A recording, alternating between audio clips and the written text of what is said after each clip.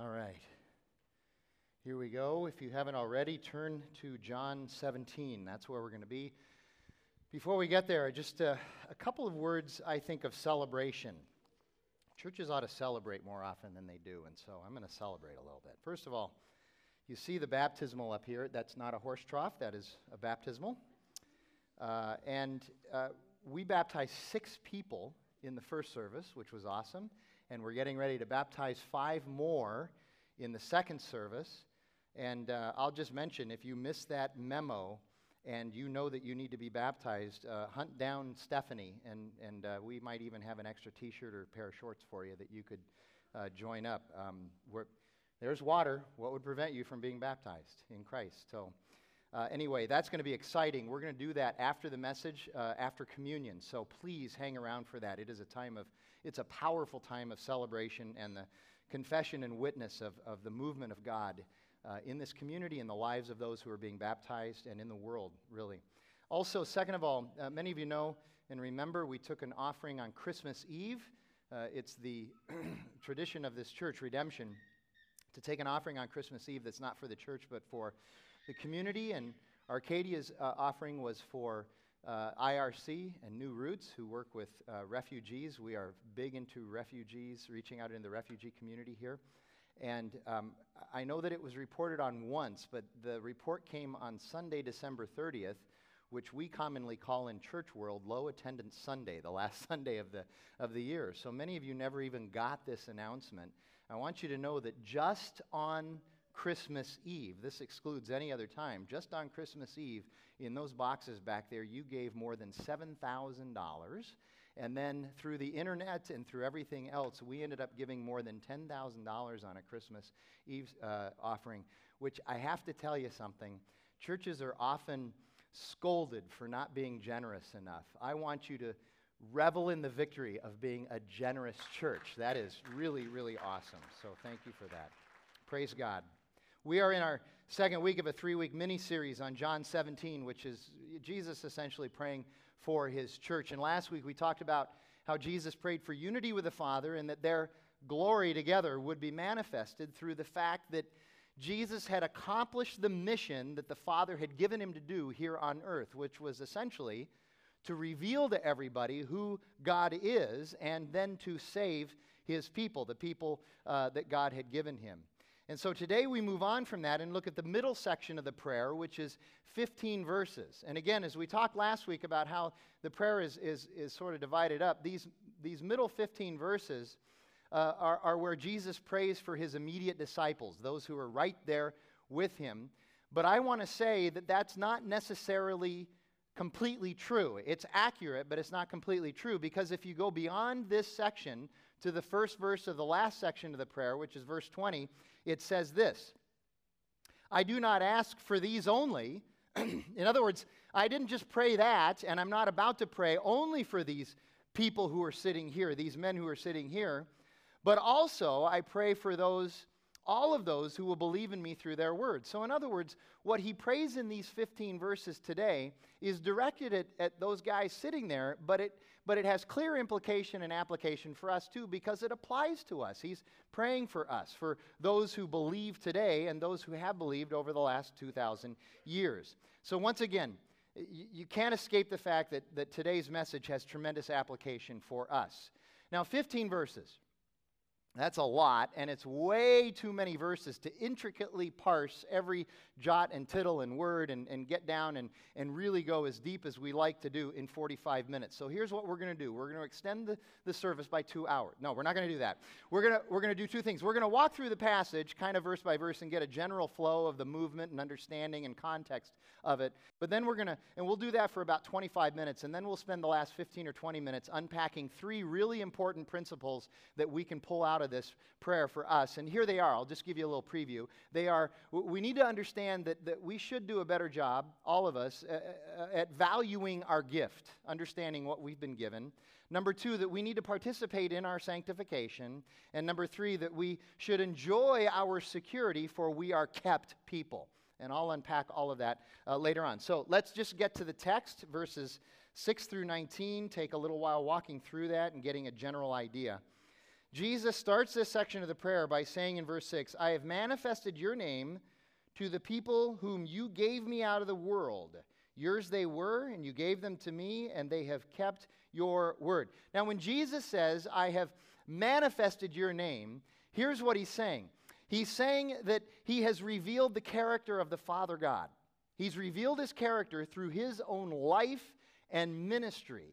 And essentially, when you want to break it down, there's four main areas of God's character that he revealed. Certainly, he revealed the grace of God. Jesus revealed that God is filled with grace, unmerited favor for us. Second of all, he's also truth. God is also truth. And we'll see that theme throughout this passage in this message today, that truth is a central part of God's character and who he is. It's at his very essence. Third, that he loves us radically, ruthlessly, ridiculously, lavishly. God has a lavish love for us, and that's part of his character. And finally, number four, that God is a God of covenant. He is a God of promise, that he makes a covenant with us that we're going to be his people and that he's going to keep us and protect us, and he's not going to let anybody take that away from us. So grace, truth, love, and covenant. These are all very good things. This is what has been revealed to us. So now take a look at verses 7 through 9. Jesus continues the prayer and he says, Now they know that everything that you have given me is from you. For I have given them the words that you gave me, and they have received them and have come to know in truth that I came from you. And they have believed that you sent me. I am praying for them. I am not praying for the world, but for those whom you have given me, for they are yours. Now, this is one of the more difficult lines. Verse 9 is one of the more difficult verses in the prayer to understand. Some believe that Jesus is actually sort of disrespecting the world here, that there are actually people that Jesus doesn't love, and that's why he's not praying for them. And that's not it at all. We need to do a little work here to understand it. The Greek word that's translated world here has many and nuanced understandings. And in this specific case, what Jesus is not praying for, what he's not praying for, is people or our people who are thoroughly governed by the spirit of this world. So he's not praying for people who are governed by a steadfast and devout rebellion against the things of God, along with an unwavering refusal to see any point of view other than their own in this matter. Somebody who has dug in their heels, somebody who knows that God exists, has been presented with the gospel, who understands and has just steadfastly refused, actively rebelled against God, and has said, it's my way is better. In this particular case, Jesus is not praying for them. Now, there are some of you here who might be a little offended by that, and I understand that, because for 27 years, that was me. I had placed my faith, love, hope, and trust in the things of the world and in myself. And the gospel message was anathema to me. It was like fingernails on a chalkboard, to use a phrase that some of you maybe have no understanding of, but it was bad, okay? And so it offended me, and so I understand that. But those of you who are offended, who kind of hold this worldly view, I know that some of you might be here, it's not that God doesn't love you. He does. The problem in this particular case, though, is that you have placed your faith and trust and hope in the things of the world and not in God. And as a result, at this moment, he's not praying for you, because in this moment, what Jesus is doing is he's praying for those who have placed their faith, hope, and trust in him, those who do love him, those who are going to be leading the church into the future. That's who he's praying for right now. And if you have said, I don't want any part of that, he's saying, okay, I'll pray for you some other time, but right now I'm praying for the church. God does love the world, and he loves you. He loves you so deeply and profoundly that he sent his only son to die for you. That's a deep and profound love. But right now he's praying for those in the church. But there's another side to this coin, even a little bit deeper, a little bit darker, that some of the commentaries said we also have to go there and understand this. And here it is. In our effort, and when I say our, I mean the Christian community, churches and groups of Christians, in our effort to try to preserve the reputation of Jesus, as if the reputation of Jesus needs preserving or protecting, especially, and I won't even cast this on you, I'll just cast it on me. Here I am, this flawed, low-life, scumbag sinner trying to protect the reputation of Jesus. I mean, come on, can we see the irony in that? But we feel like sometimes we have to protect the reputation of Jesus when we encounter a tough verse like this. And so, as a result, we have the tendency to soft-pedal verses like this and try to strip them of their more inconvenient or potentially unpleasant realities. See, here's the reality that this verse is saying. The reality is, sit up and take notice. Jesus had a purpose and a mission, and he carried it out no matter how unpopular or culturally displeasing it was to some people. And it was certainly unpopular and displeasing. He got killed for it. Nevertheless, he said, I'm going to go and do this. And that mission, by definition, anytime somebody sets out on a mission, anytime somebody casts a vision, there are going to be people who are going to say no to that. That's just a reality of the world. That's just the reality of life. It means that some people aren't going to get on board. There are people who die without knowing Jesus. It's that simple. And they resolved to not know him. They staunchly refused to not know him, and there happen to be consequences for that. Scripture is very clear, as we saw last week. Salvation, reconciliation comes in, by, and through Jesus Christ, his life, death, and resurrection. And you have to know him. And so if you deny him, you're denying life. And there will come a point, this is tough stuff, but we're going to see this in Romans. There will come a point, if you continue to deny God, God is going to say, okay, you think you're so smart? You think you want to be God in your life? Okay, I'm going to turn you over to yourself. You are now in your hands. Paul says that in Romans. That's what God sometimes does. Okay? So Jesus is saying, I had a mission, I completed it, I'm praying for those people who are on board with me. Verse 10, all mine are yours, and yours are mine, and I am glorified in them. This is a statement, once again, that verifies the equality of the Godhead, Father, Son, and Holy Spirit. In this case, Father and Son, but also once again reminds us of the humility with which the Godhead exists with each other, that they are constantly submitting to each other and shy to each other. And then verse 11, Jesus says this, I am no longer in the world, but they are in the world, and I am coming to you.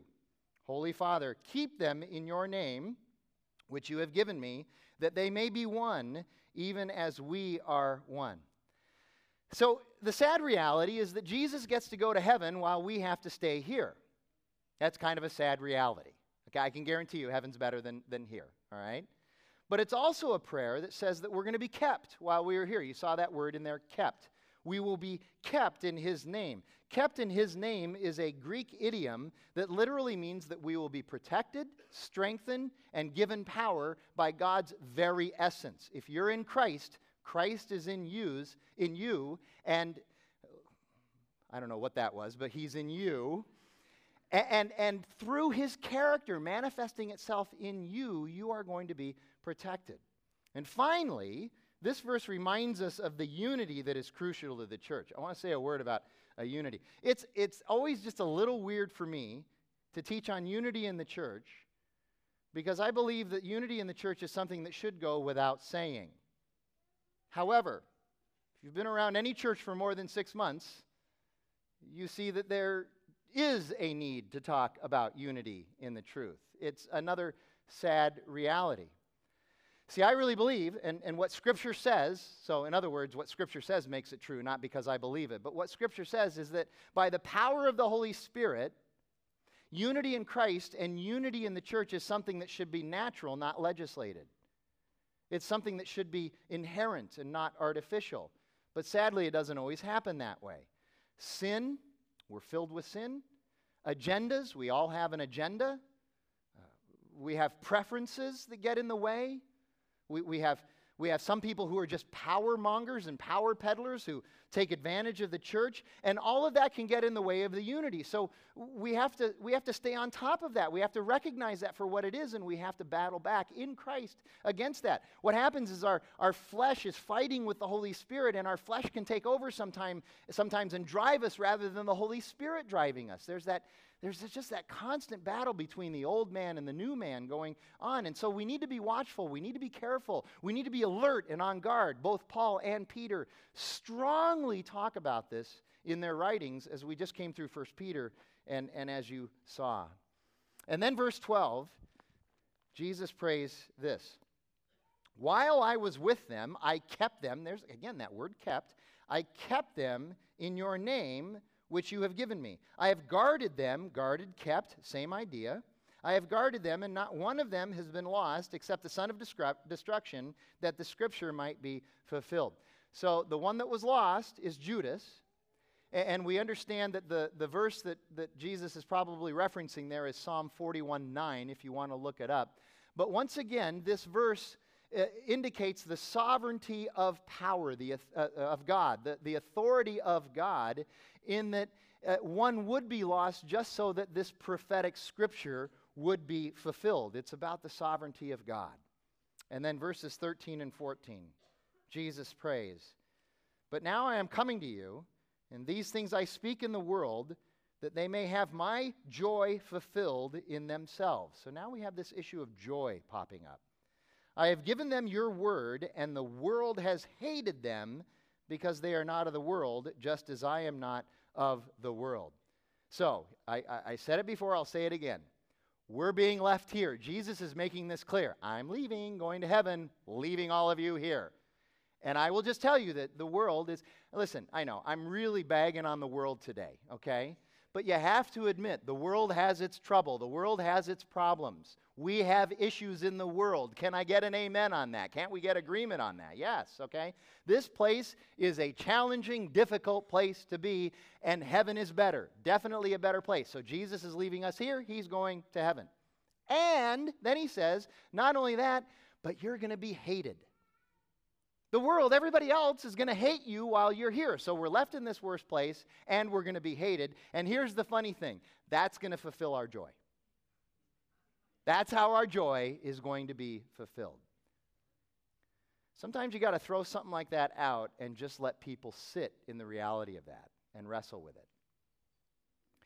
Now, I will confess to you, this is going to be a little bit dark for some of you, I understand. I'm just opening up the vault here, okay?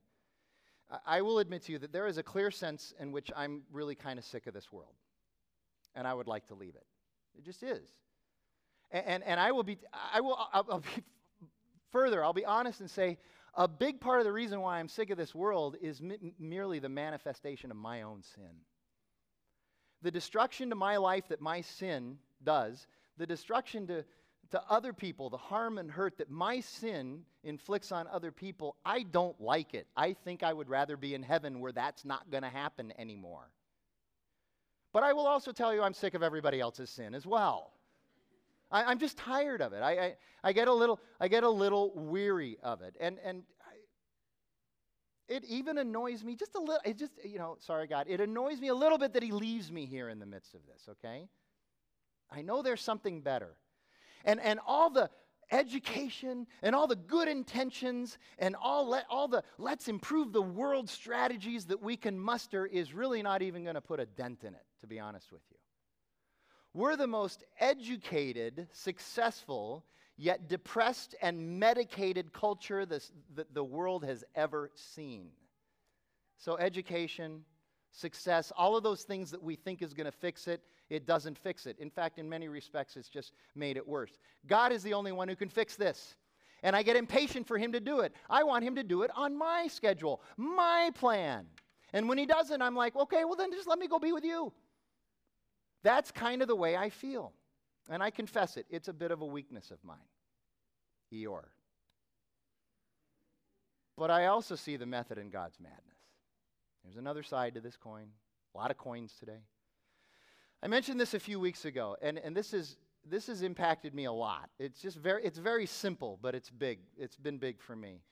Dietrich Bonhoeffer when he was alive, he preached and he wrote about the fact that if you're not willing to wait, if you're not willing to wait on God, if you're not willing to practice the discipline of waiting, then you should not expect to experience the blessing of having waited. We have to learn how to wait. We have to learn how to be patient. We have to learn how to persevere. And I will say this, when I have waited in faith, as the psalm says, the joy does come in the morning. I never know which morning it's going to be, which makes it all the sweeter because it almost always comes in a morning when I'm least expecting it. But the joy does come in the morning. It's almost always a morning that's way further down the road than I want it to be or expect it to be or think it needs to be, but it's in God's timing, not my own. His thoughts are not my thoughts. His ways are not my ways. Thank God that's true, right?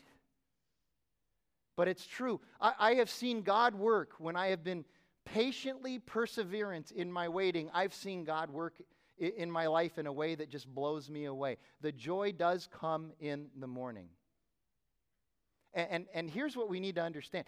Think about how dark it was for those who were at the crucifixion of Christ. It was over. It was done. He was dead. So how do we lean into this? Well, listen closely because Hebrews applies to that. Hebrews 12, 1 through 3. Listen closely to this passage. This is how we lean into this understanding that the joy will come in the morning. Therefore, since we are surrounded by so great a cloud of witnesses, in other words, what the writer of Hebrews is doing is he's just described all of these people who endured all sorts of awful stuff in faith. Some things turned out really well from a worldly perspective, other things not so well. But he said we have this great list of witnesses who give testimony to the reality and love and grace of God.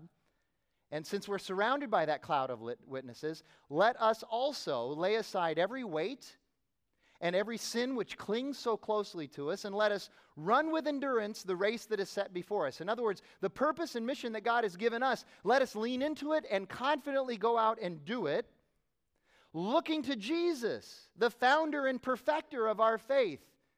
I didn't find my faith. I am not in charge of perfecting my faith. It is only through Christ that I found my faith, and He is in charge of perfecting that faith. But then here comes the big line, the founder and perfecter of our faith, who for the joy that was set before Him endured the cross. For the joy that was set before Him endured the cross, despising its shame, and is seated at the right hand of the throne of God. Then this last line, consider Him, Jesus, who endured from sinners such hostility against Himself, so that you may not grow weary or faint-hearted. Here's where the joy comes from. The joy comes in knowing what it is that Jesus has done for you and me, that you and I would probably never, ever, ever think of doing something like that for someone else. But He's done it for us, and in that process, He has exchanged our sin for His righteousness so that we can live a new life. And that should be celebrated. He left heaven and came here, and He was spit on, He was hated, He was mocked, and He was crucified just so that you and I could have life and have it abundantly, Jesus said in John chapter 10. And He did this, we're told in Hebrews, He did it joyfully, joyously. For the joy that was set before Him, He did this. Our joy is fulfilled by knowing who we are in Christ and by enjoying the abundance and freedom that He has given us. And then He says in verse 15 and 16, I do not ask that you take them out of the world, but that you keep them from the evil one. In other words, we can't go with Him, but we are going to be protected. That word keep again is there. You protect them from the evil one. They are not of the world, just as I am not of the world. They are not of the world, just as I am not of the world. Our world, our grid through which we see, understand, and filter reality is just so different once Christ invades our life than from people who have the world as their grid, people who do not know God. Just a little example. I was sitting with a friend a couple of weeks ago. We were having coffee and we were talking, and the subject of movies came up. What have you seen during the Christmas vacation and stuff? And I'd seen a bunch of movies. He'd seen a bunch of movies. He said, I saw Life at 40. I haven't seen that movie yet. I don't know if I will. I'm not sure if it's my kind of deal, but I'm older than 40, so I don't need to see it. I already know what it was like at 40. But anyway, he saw Life at 40. And it was funny because he said, 10 years ago, I would have watched that movie and thought it was funny and really been excited about it and kind of celebrated and everything. But he said, I'm watching it now knowing who Christ is. He's a Christian. I'm watching it now, and I'm watching this movie, and here you go, direct quote, I didn't know whether to laugh or be depressed. And the reason is because he's saying these people, and I know, it's a movie. Nevertheless, okay? He said these people were so dysfunctional in their behavior. And they just thought it was normal, and it should be celebrated, and it was all fine. And then here's what he said. These people just need God. They just need Jesus. Okay, let's inject Jesus into the screenplay. See how far that goes, But that's what he said. And he said, I finally realized this is not funny. It's sad. It really is. Because you have to understand, in our culture, movies for many, many people are just sermons with pictures. And they get their reality and they get their truth from movies. But here was this guy sitting here going, I don't think this is reality anymore. And it's true, the longer you know Jesus, the more difficult it will become to accept and celebrate the way the world does things. And our series in Romans is going to confront that reality with great candor when we start that on Easter Sunday. And then Jesus says in verse 17, sanctify them with in your truth. Your word is truth. Jesus prays that we would be sanctified. The word for sanctified is hagiazo. It means to purify, to purge and strip away impurities, and to more and more see the world as God sees it, and to more and more become like Jesus. Paul says in Philippians 2, have the same mind in you that was in Christ Jesus. So we should look at the world that way. And what we need to wrestle with this is the fact that sanctification is the process of becoming more like Jesus, essentially through these four tenets. Number one, it is a lifelong process. We live in a world that just wants to microwave everything. We expect results fast. We want to lose weight in 5 minutes. We want a promotion the day after we start at a place. I've been here 8 hours. I don't understand why they can't see that I should be running this place. What's wrong with them? We just want everything so fast. You can't do that with sanctification. There's no microwaving of sanctification. And as a result, we need to learn patience and perseverance. We need to know what steady plodding is. Number two, it's based on a relationship. It's the fact that we are in Christ and He is in us, and that we should be in His Word and be talking to His people, and we should be praying to Him. We should be doing relational things with Him. That helps to sanctify us because it improves our grid through which we see the world. Third, it's ethical. The truth is that the Christian faith naturally assumes that what you believe influences, affects, and changes how you behave. Once you believe something a certain way, it is going to affect the way you behave. It's an ethic, and it's what Peter says in his letter, where he says we're going to be set apart. We're going to be a little bit different. Julie Gorman calls it existential life change. It's not a methodology. It's not a list of things that you have to do. It's just going to happen supernaturally as you interact with Christ. It's existential life change. It's something that is outside of the power of your will to do. It's Christ invading you. And then finally, it's rooted in the truth of God's word, which Jesus says in verse 17, and I'm going to unpack further in those 3 points at the end. Finally, verses 18 and 19. As you sent me into the world, so I have sent them into the world. And for their sake, I consecrate myself, that they may also be sanctified in truth. So this section ends with the reality that not only are we left here, but we are sent into the world. God does not keep us so that we passively live a get-along life. And I've been a part of Christian groups and churches and stuff that they really like the kept part, the guarded part, the I'm in Christ part, but that's really all they ever practice. They don't ever practice the sent part. They never practice the going part.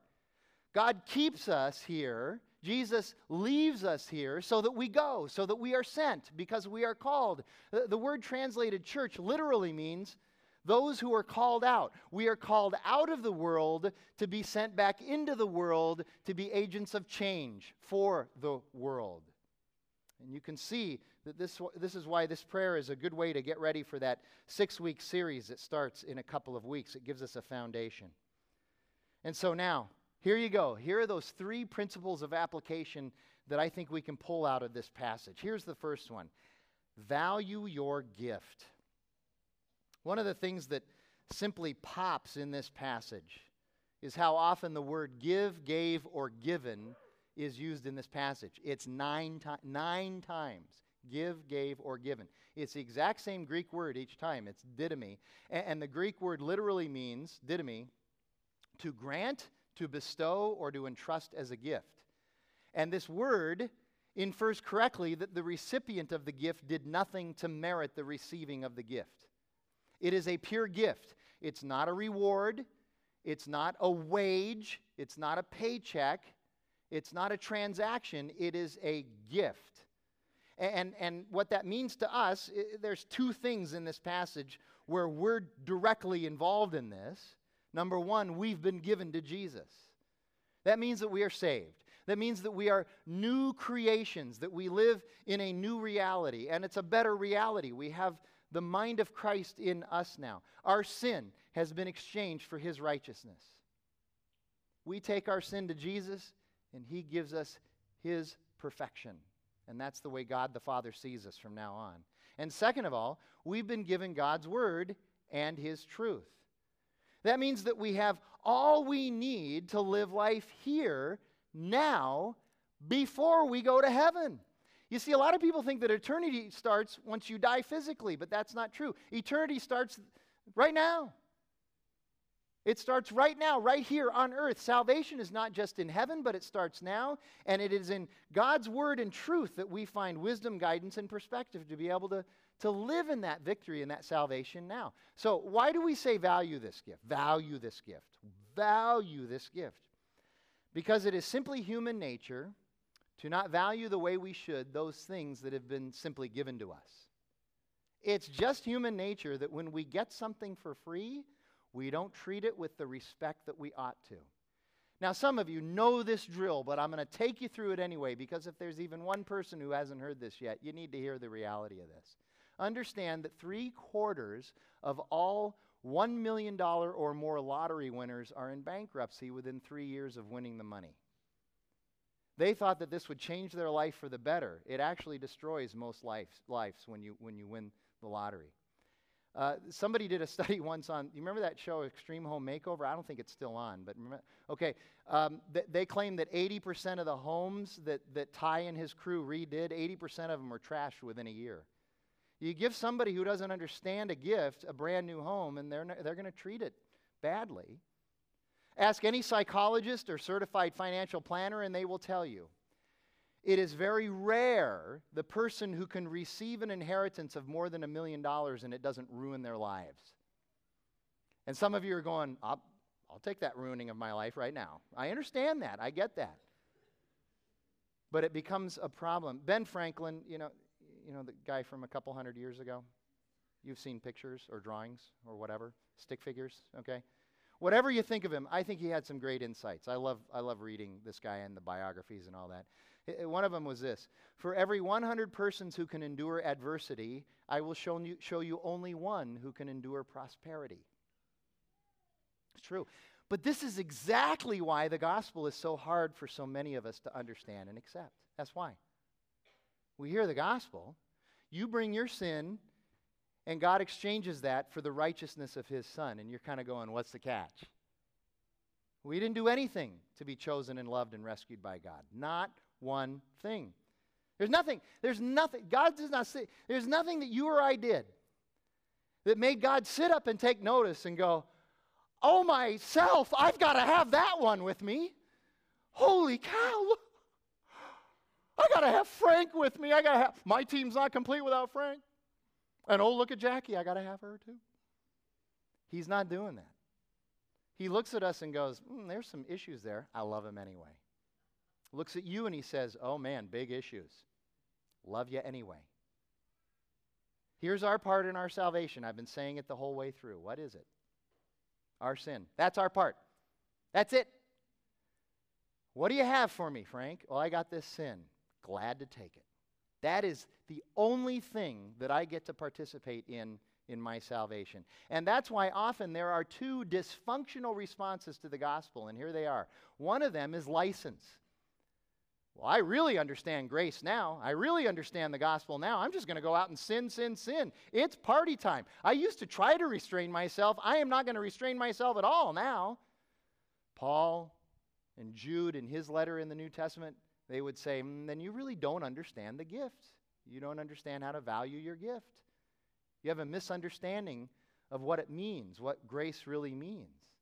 But there's the other side. The other dysfunctional response is religion and legalism and Jesus plus. Well, it can't be that simple. I need to do something. I need to do my part.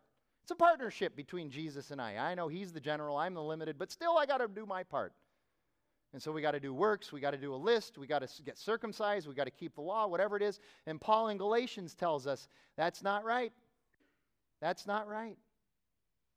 If you're a Christian, your salvation, your eternal life is the greatest example of pure gift that there has ever been manifested in this world. And for those who understand this and do value it, the response is simple: humble thankfulness. And out of that humble thankfulness will come a response of just living as He lives through you. This life that you will manifest will be by the power of Him and not the power of you. And really, as I have lived and as I've learned and as I've read and as I've watched and have interacted with other people, I found that the best way to really do this is to simply get to know Jesus more and more and more. That's it. And again, that's not even a list that I'm giving you. It's just simply be in relationship with Him. Read His Word, pray, be around His people. And here you go. Get in your face a little bit here. Coming to church once a week and then never engaging in anything Jesus the rest of the week, you'll see a little progress, but you won't see a lot. It's the people who engage in Jesus the rest of the week in addition to coming on Sunday morning. It's a very simple investment principle. If you invest a little, you're going to get a little return. If you invest a lot, the return is going to generally be a little bit larger. J.I. Packer, the great theologian, says it this way: the more you know Jesus, the more you will love Him, and the more you will understand what it is that He's done for you. In other words, Packer would agree with this. It's point two. It's that we need to also participate in our sanctification. Jesus prays in verse 17, sanctify them, sanctify us. He's talking about us. Sanctify us in the truth, your word is truth. Now that's a short verse, but it is a major, major statement. Sanctification, again, it's the journey to becoming more and more like Jesus by learning His ways and experiencing His grace in your life. And what we must understand about God, I've been trying to communicate this morning that God has a deep and profound love for us. He just loves us. It is His nature, His essence to love us. And He loves us right where we are. He loves us exactly as we are. That's how much He loves us. But He also loves us too much to just leave us there.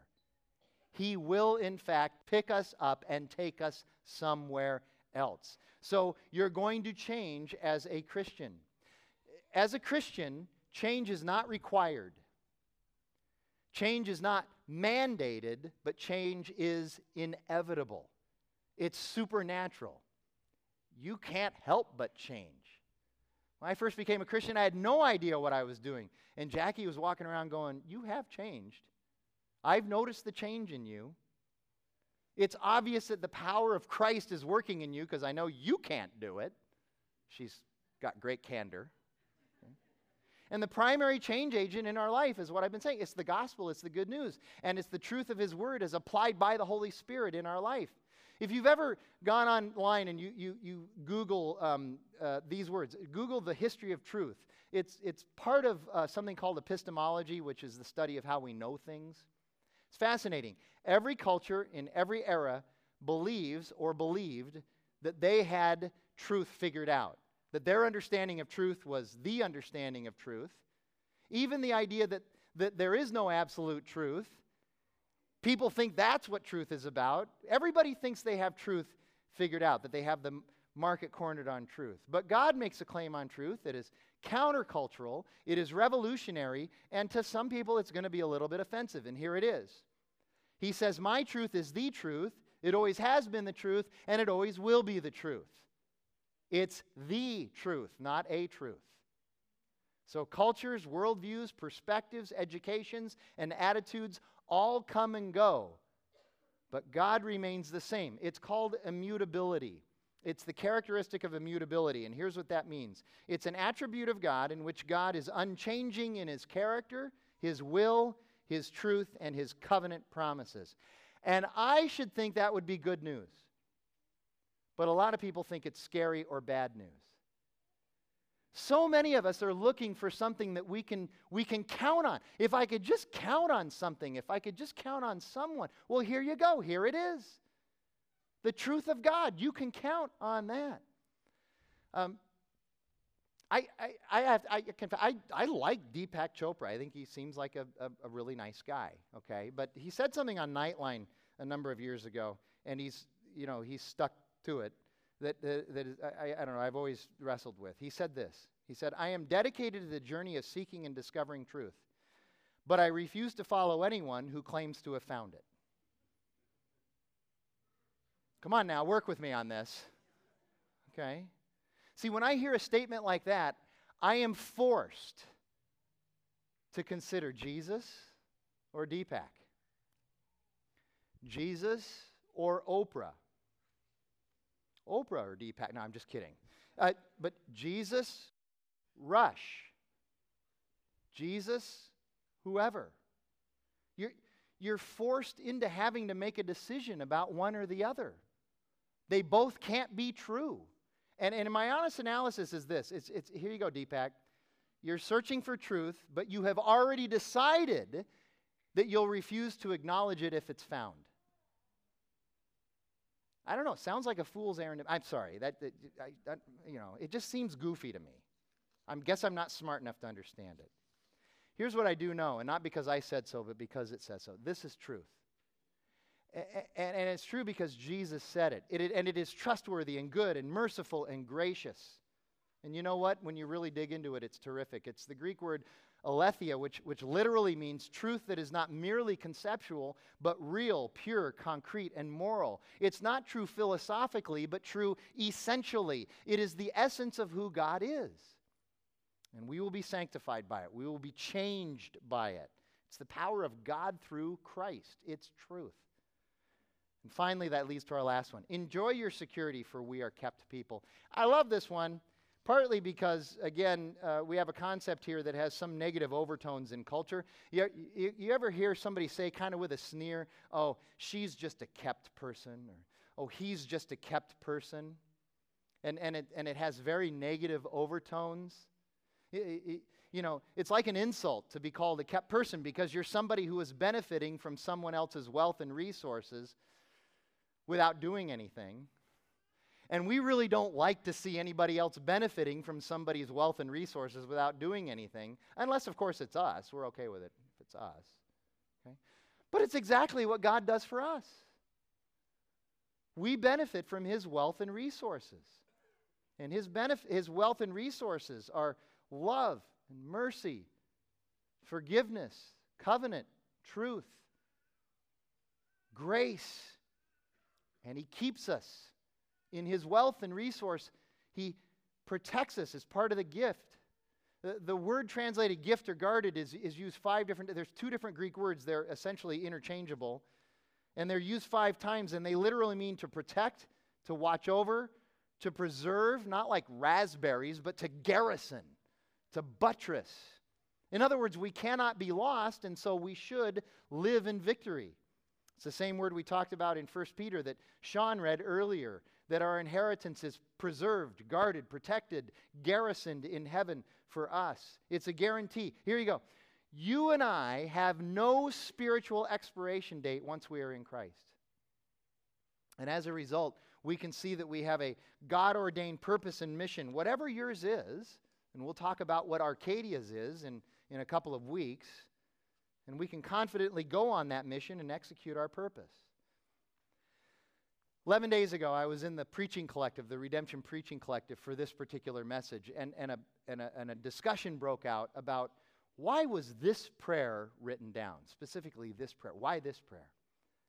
And the thought in the room was, it's so intimate, it's so personal and seemingly private. Well, the answer has to be that God wants us to know the depths to which we are loved. You listen to this prayer. You listen to Jesus talking about us and who we are, and the Father giving us to Him and receiving this, and the profound love and grace and mercy that we have. The single greatest occupation of Jesus' mind is us, because the will of the Father is to save us from our sin, from ourselves, from our foolishness. And this prayer lets us in on that. You know, if God were to ever just sort of somehow manifest Himself in His fullness to us, it would literally blow us away. I really think that in a sense, this prayer is sort of the veil of God being lifted up so that we get a manageable peek inside of just how much He truly loves us. And that's why this prayer has been recorded. And we'll look at the last 6 verses of it next week.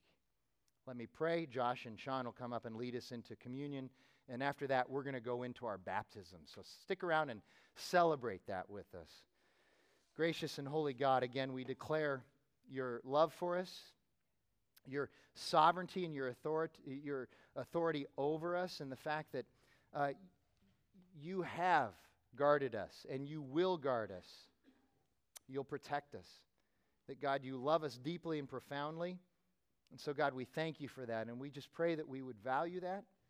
And, God, that we would understand more and more who you are so that we can lean into our relationship with you. We ask this in Jesus' name. Amen.